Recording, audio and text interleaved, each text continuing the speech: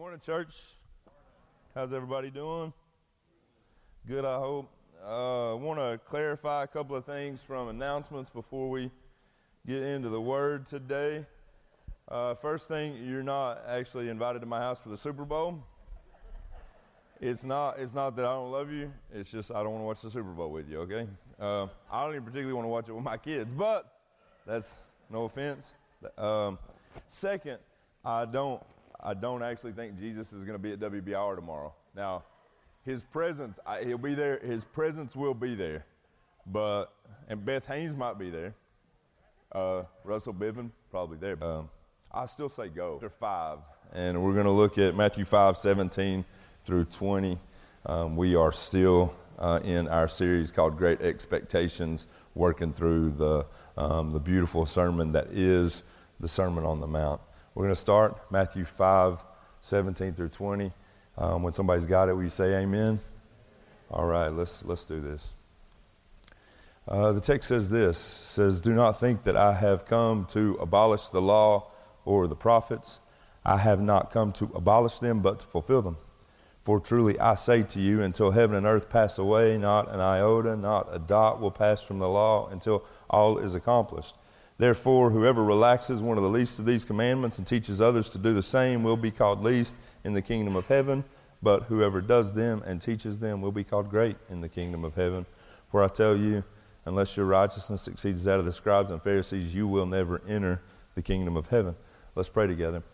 Father, we come to you in the name of Jesus. God, I pray that you would speak to us today. I'm grateful for worship this morning. I'm believing that your Spirit is here. In the same way that you will be with them tomorrow, I know that you're here with us now, and I can't tell you how grateful I am for that.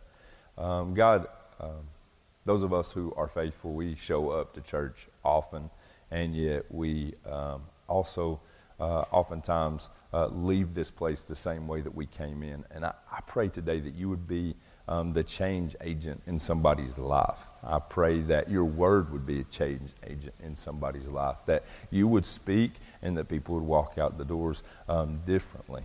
I pray that you would lead some people to overcome some things. I pray that you would lead some people to forgive some things. I pray that you would lead some people just to work through some stuff that maybe they've needed to work through for a long time. God, we love you. It is in Jesus' name we pray. Amen. Amen. So on our trip to Nicaragua a couple of months ago, we went and visited the Masaya volcano. And the Masaya volcano it's an active volcano in Nicaragua. Its last eruption, I think, was in 2008, but it was a small ash eruption, but it was an eruption nonetheless. And Masaya as a city is just a few miles south of the capital city of Managua. And we went to see this thing in the evening. So it was getting dark, and then it became dark. So we really didn't get like the full picture or full scale of the whole volcano. But what we could see was the rim, and you could see down, and you could see like the eeriness of the lava at the bottom. And there are several different places, like several different overlooks or platforms that you can walk up on, and you can kind of like stare down into this lava. And I'm telling you, like I walked up on those overlooks, and I'm like looking down, and it's beautifully destructive. I mean, you look down there, and it's just like this orange glow, and smoke is blowing up. I imagine it's blowing all the time, and the lava is just turning over, and it's boiling up. I mean, it kind of moves like really thick ocean waves. It's just super active, much more active than I ever imagined it would be. And I stood there, and in my own like untrained mind, I found myself thinking, man, this thing looks like it could blow any minute. I mean, this thing just looks like it's ready to go. Church, for me, the best way to define what I think Jesus is doing in the Sermon on the Mount is to offer you the image of the volcano and to say this: most people only focus on the eruptions, but Jesus is concerned with the pressure building at the core. Most people only focus on the eruptions.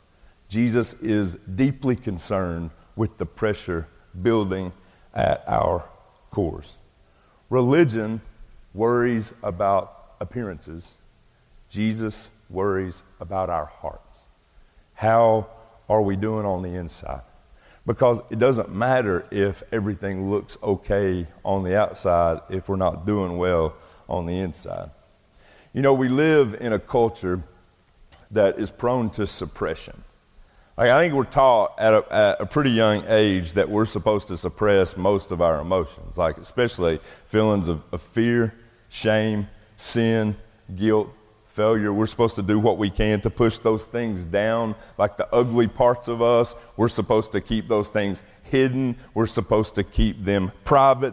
These are our secrets. But here's the thing, church. The more we push those things down, the more the pressure builds up.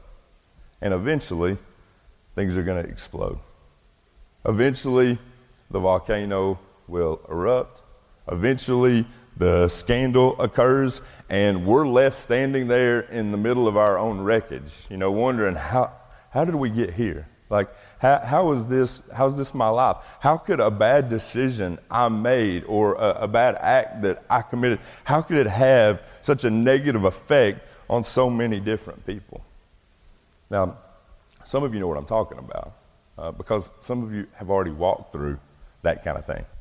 Like you've already walked through the eruption. You've already been through the thing where like your reputation was destroyed. You've already walked through the thing where in your head you thought, man, I don't know if I'm ever going to be able to recover from this. And if that's you, or even if you're currently walking through that kind of thing now, I want you to hear me say this.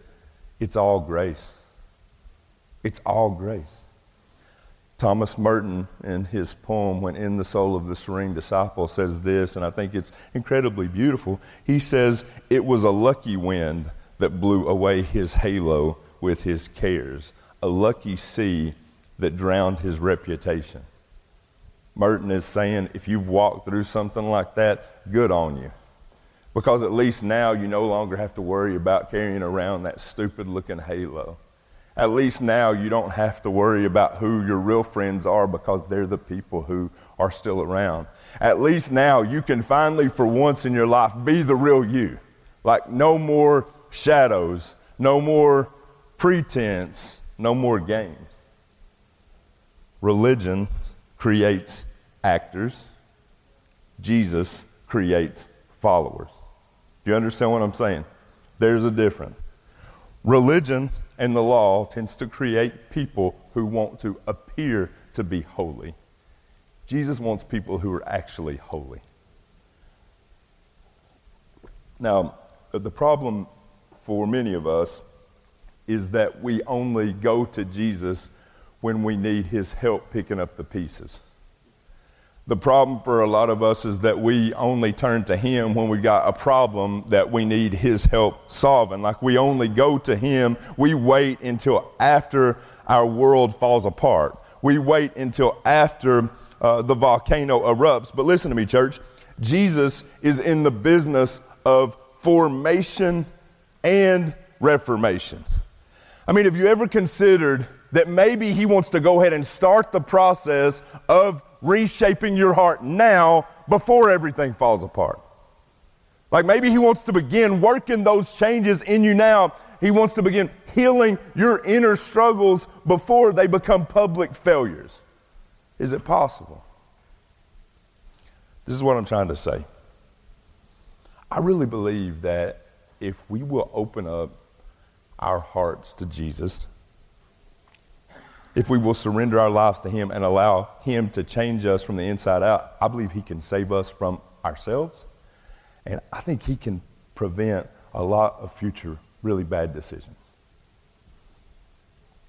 Too many of us turn to Jesus after the affair, but he wants to address the lust. We turn to Jesus after the abuse. He wants us to deal with the anger. we turn to him after the nervous breakdown. He wants to calm our anxious hearts. Most people only focus on the eruption, but Jesus is concerned with the pressure building at the core. You know, a couple of weeks ago, I stood up here and I just read the Sermon on the Mount, Matthew 5-7. It's the first time I've been in ministry a long time now. It's the first time I've ever done anything like that, like just stood up and read the Word. And honestly, it was great for me. It taught me a lot, but it's also the first time I've ever walked off of the stage or off the platform and knew for a fact that I hadn't said anything that I shouldn't say. And I got to tell you, that felt really good, knowing you're preaching God's Word, nothing more and nothing less. An initial reading of the Sermon on the Mount, I think, especially for those of you who may have never heard it in that way straight through, I think an initial reading of the Sermon on the Mount can be very convicting. Like I think really the first time we read the text all the way through, it can be very condemning.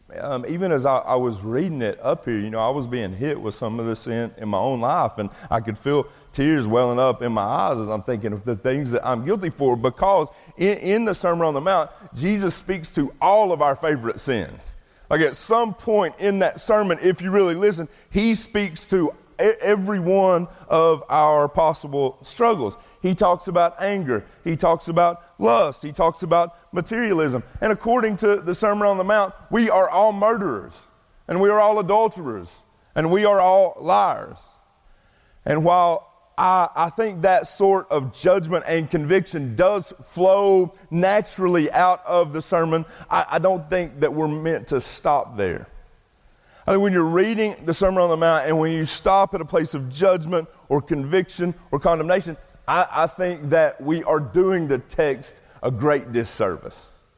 Because at the heart of the Sermon on the Mount, I think Jesus is trying to set us free. I think in the Sermon on the Mount, he is trying to help us identify our sin. He is trying to help us get to the root of our sin. And then I think he's even trying to provide us with tools to, with his help, overcome our sin. A lot of people just see the Sermon on the Mount as a series of lofty but unreachable goals. But I got to tell you that to me, it's so much more than that.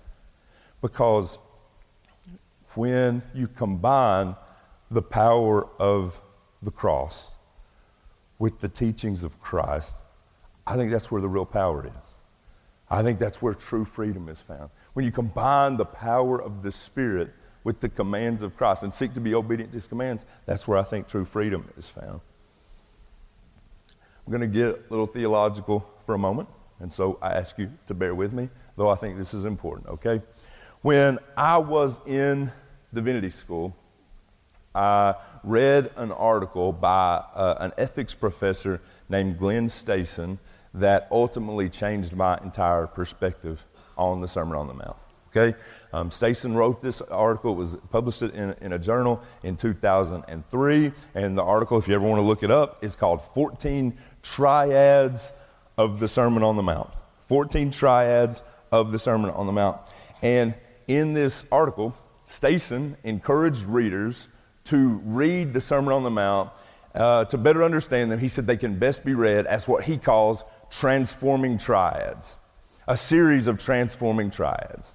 Now, I know that language can be a bit confusing, but I'll explain it, and it's going to make more sense in a minute. I hope what he's saying is that if you break the Sermon on the Mount down, if you break the text down, as the Bible does, into sections, like a section on anger, section on lust, section on enemy love, he said each section, Jesus offers 3 truths, 3 statements, and ultimately the 3 statements are meant to lead to our transformation. They don't just stop with our condemnation, but they go all the way to our transformation. Jesus was teaching using the rule of 3. So now I'm going to try to show you what the 3 parts of this are, okay? Triadic just means 3. They are called transforming triads. Here is what Stason says the 3 parts of each section contains, okay?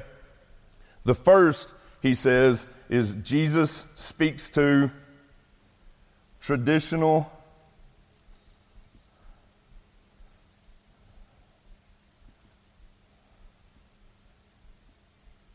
forms of piety. And then second, he speaks to cycles of sin that are often at the root of the problem. And then third, he says in each stanza, he offers a transforming initiative.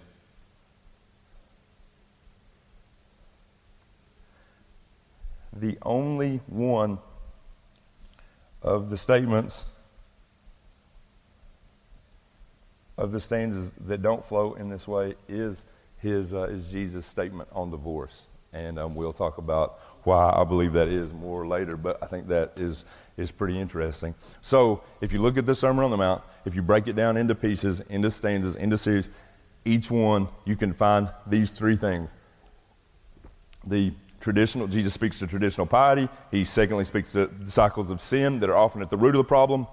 And then you get the transforming initiative. That's the third piece. This in each statement is usually the traditional piety is when Jesus says, you've heard it said, and then he says this. And then the cycles of sin usually are found when Jesus says, but I say this. And then the transforming initiative is whatever follows after that. And so that's the breakdown. That's why he refers to it as the transforming triad, because ultimately just three pieces, three things that we should learn in each one of these series and each one of these stanzas that should, for the people of God, help lead to our transformation. So what I want us to do now is I want y'all to help me, and I want us to try to put this to the test, okay? And so what we're going to do is we're going to spend the next few minutes looking at the section where Jesus talks about anger, and we're going to see if we can identify each of these three things in that teaching. Then we're going to look at the section where he speaks about lust, see if we can identify these three things, and then we're going to be talking about what can we learn from Jesus in and through them. So if you got your Bible, go to Matthew 5:21 through 26. And it should come up on the screen behind me, Matthew 5:21 through 26. Again, as we read, we're looking for what's the traditional form of piety he speaks to, what's the cycle of sin, what's the transforming initiative. Matthew 5:21 through 26. This is how the text reads. It says, you've heard that it was said to those of old, you shall not murder, and whoever murders will be liable to judgment. But I say to you that everyone who is angry with his brother will be liable to judgment. Whoever insults his brother will be liable to the council. And whoever says, you fool, will be liable to the hell of fire. So if you're offering your gift at the altar, and there remember that your brother has something against you, leave your gift there before the altar and go. First be reconciled to your brother, and then come and offer your gift. Come to terms quickly with your accuser while you're going with him to court, lest your accuser hand you over to the judge, and the judge to the guard, and you be put in prison. Truly I say to you, you will never get out until you have paid the last penny. So that's what Jesus says. Using the formula that Stacy's kind of given us for understanding this text, what would we say in this text is the traditional form of piety that Jesus speaks to? What is it? Yeah, he says, you've heard it said, do not murder. Now, what's the cycle of sin that he speaks to that is possibly at the root of the problem? It's anger. And then what is the transforming initiative that he gives? Anybody? A little bit longer answer. Yeah, he urges people to be reconciled, to go to people that they have hurt or people who have hurt them, and to be reconciled to them. If we continue to follow in the vein or the thought of the volcano, then it would look something like this. Murder is the eruption.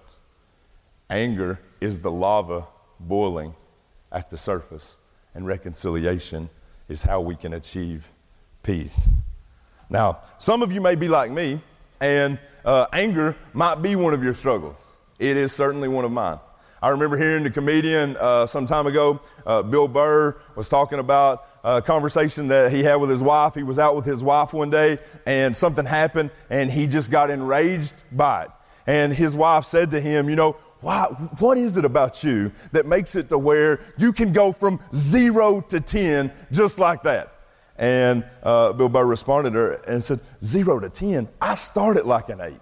He's like, I walk around ready to be mad about something. It's not hard for me. It's never 0 to 10. It's like 8 to 9, 9 to 10. And when he said that, I thought, man, that resonates with me a little bit. Okay, I feel that because oftentimes I do feel like I walk around with just that inner sort of rage, just ready to go.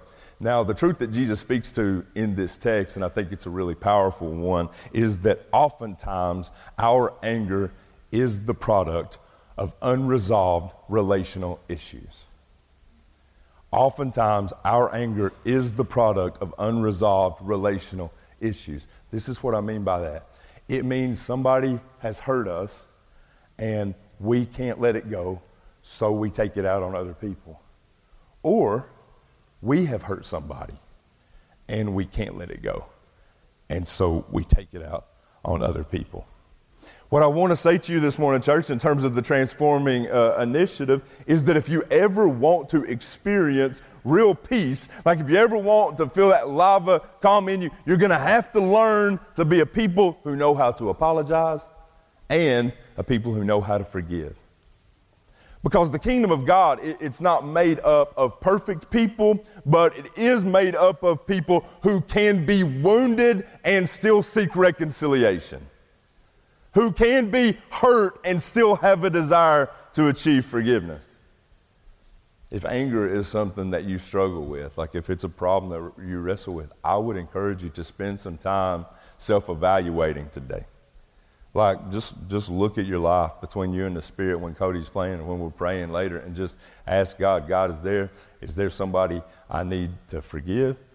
Or is there somebody that I need to apologize to? Or is there something that I need to be let go of? And if he reveals that person to you, then before you drop any money, even $1 into our offering box, go to them and seek reconciliation. Jesus isn't just concerned with the eruption. He's concerned, man, what's going on? I'm not just, religion concerns itself with murder. Jesus is concerned with the anger. Let's get to the core of the issue and let's work through that. So that's anger. Now let's talk about the fun one. Let's talk about lust. That's the quietest it's ever been in here, okay? I mean, people stop breathing. I might have stopped breathing. Matthew 5:27 through 30. I understand. I want to be clear with you about this, okay? I understand that giving you all this process, boring. It is. Like, I get that. Preach it, even preach it. But what I'm telling you is, you get this, I think you have the tools to overcome some stuff that you haven't overcame ever. We'll talk more about that in a little bit. But let's talk about lust. Matthew 5:27 through 30. We're going to do the same thing with this one that we did with the anger one. You have heard that it was said, you shall not commit adultery. But I say to you that everyone who looks at a woman with lustful intent has already committed adultery with her in his heart. If your right eye causes you to sin, tear it out and throw it away. For it's better that you lose one of your members than that your whole body be thrown into hell. And if your right hand causes you to sin, cut it off and throw it away. For it's better that you lose one of your members than that your whole body go into hell. In this series of statements that Jesus just made, we break it down into that section. What is the traditional form of piety that he speaks to? He speaks to adultery. And what is the vicious sin cycle that is at the core of the problem? Lust. And then what is the transforming initiative that he gives? He says, cut out your eye. Cut off your hand. Ultimately he's saying, I believe, find the source of the problem and remove it. Now, if we continue to think about this in terms with that image of the volcano in mind, adultery is the eruption. Lust is the lava stirring at the core. And cutting off the mode and means of our lust is the only way we will achieve peace. You know, we live in a culture of objectification. We live in a culture of objectification in almost every way. Like, we are all guilty, every person in here. We're guilty of taking people who have been created in the image of God, and we flatten them. God has made them in really beautiful and complex ways, and we simplify them. Do you know how much it must infuriate God when we take a person that he has created in his image and we just try to narrow them down to either their best or worst trait? Every person who has ever been made, God breathed his breath into them. How dare we mock his breath? Every person that God has ever made, ever created, he made for him and for his glory and for his pleasure. And when we lust over people, we are putting ourselves on the throne, and we're saying that those people were simply made for our pleasure. In this way, lust is a form of idolatry. In 1 Timothy chapter 5, I think Paul gives Timothy the best truth that I've ever really seen when it comes to talking about lust. But it's in 1 Timothy chapter 5. And in that text, Paul urged religious leaders. This is what he told them. He said, I want you to look at older men in the church as if they're your fathers. And I want you to look at younger men in the church as if they're your brothers. And I want you to look at older women in the church as if they're your mothers. And I want you to look at younger women in the church as if they're your sisters. And he said, in this way, you can maintain purity. And I believe that is, I believe it's great advice. Church, if lust is an area of your life that you struggle, I would encourage you today to take a few minutes and just have some time of self-evaluation. Like, look at your life and ask yourself, you know, where are the places you go? What are the habits that you perform that most lead to objectification or that most lead to lust? If you look at porn on your phone, get rid of it. Get a flip phone. If every time you go to the gym, you lust over other men and women you see at the gym, cancel your gym membership. If you find every time that you get online or go onto a social media website, you're finding yourself envious of the life that other people have, jealous of how beautiful their life looks compares to yours, delete the app. I mean, the only way for us to deal with this problem, I think Jesus is speaking to, is saying this one's so significant, you're going to have to go to the core. Like, it can only be resolved by going to the place and you got to cut. You want to take it, you got to cut the tree down by the roots. Now, the funny thing for me about this is some of you have struggled with this problem for like 5 years, and yet you are still convinced that one day you're going to have the willpower to overcome it. Like, in your mind, you're like, I haven't been able to get it in ever. But the day's coming when I'm going to be able to beat this. Newsflash, you won't. That day is not coming. I would encourage you, stop trusting in your own will and start living according to his way.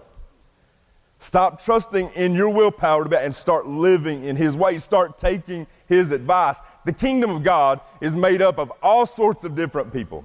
People of all different shapes, all different sizes, all different colors, and they all belong.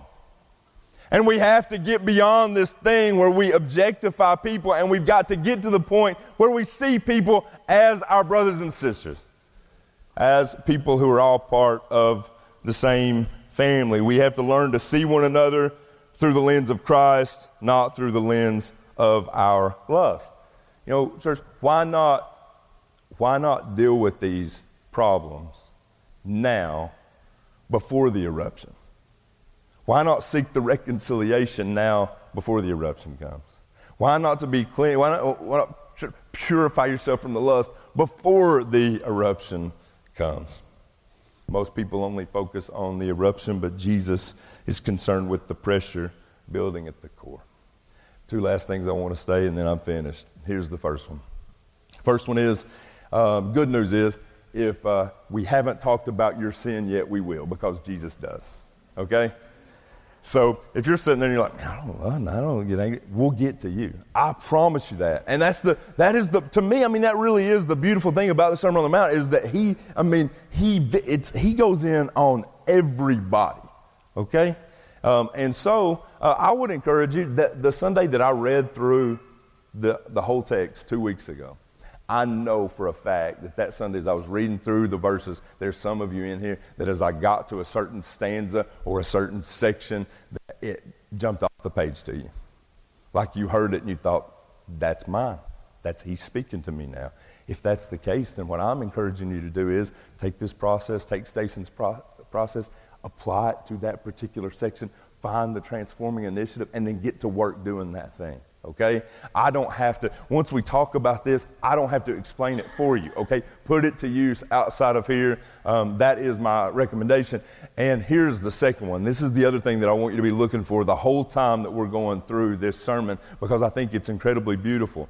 Jesus spoke the Sermon on the Mount right at the outset of his ministry. And so as he's speaking this Sermon on the Mount, what he's doing is he is setting the kingdom ethic for the kingdom of God. He is setting the ethical nature for what people who are a part of his kingdom is supposed to look like. So ultimately, when we get to the end of the Sermon on the Mount and we've worked all the way through those three pieces and we found the transforming initiative in every one of those things, what we're supposed to see are people who treat one another as the way people treat each other in heaven. Like we're supposed to be a reflection of that ethic and that glory in the world. And so what I'm saying is this, we are supposed to be a people like us. We're supposed to be a people who know how to apologize and who know how to forgive. We are supposed to be a people who constantly and consistently can be wounded and who still seek reconciliation. We are supposed to be a people, and the world is desperate for it, that do not lust after one another. But when we look into each other's eyes, we see moms and dads, and we see brothers and sisters. We're supposed to be a people who let our yes be yes and our no be no. We're supposed to be a people who learn how to love our enemies and to love them well. Each one of these sections, when Jesus speaks to that transforming initiative, he is setting up the ethical nature of the kingdom, saying, this is what my family is supposed to look like. I know the world out there doesn't look like this, but this is what the kingdom looks like. I desperately want to be a part of a group of people like that. I want to be a part of a group of people like that. I want to lead a church that looks like that. Let's pray together.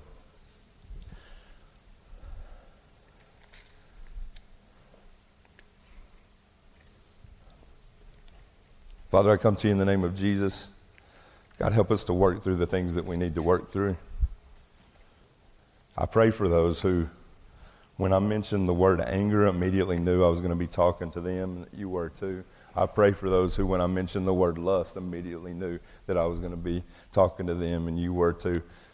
Help them to overcome. God, there is a power. There's a power by way of the cross. There is power by the way of the Spirit. There is an overcoming power that you have given your people that we far too often do not tap into. Help us to find it and to experience it today. Help us to be a people who don't just hear your word, but who do it. And so when we talk about these transforming initiatives and we talk about the things that we ought to do, because you say, hey, the people who do this, it's like wise people that build their house on a rock. I pray that we would be those kind of wise people who we would leave and go, man, I got some stuff. I'm about to go to U.S. Cellular and I'm about to change into a flip phone.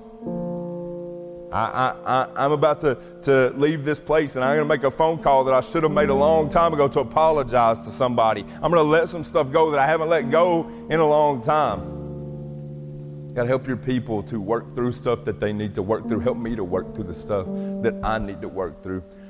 We want to see your kingdom here. We want to love each other the way that you have loved us. we want to be transformed, and thus the people that we spend time with, we see and experience their transformation as well. Lord, we love you. It's in Jesus' name we pray.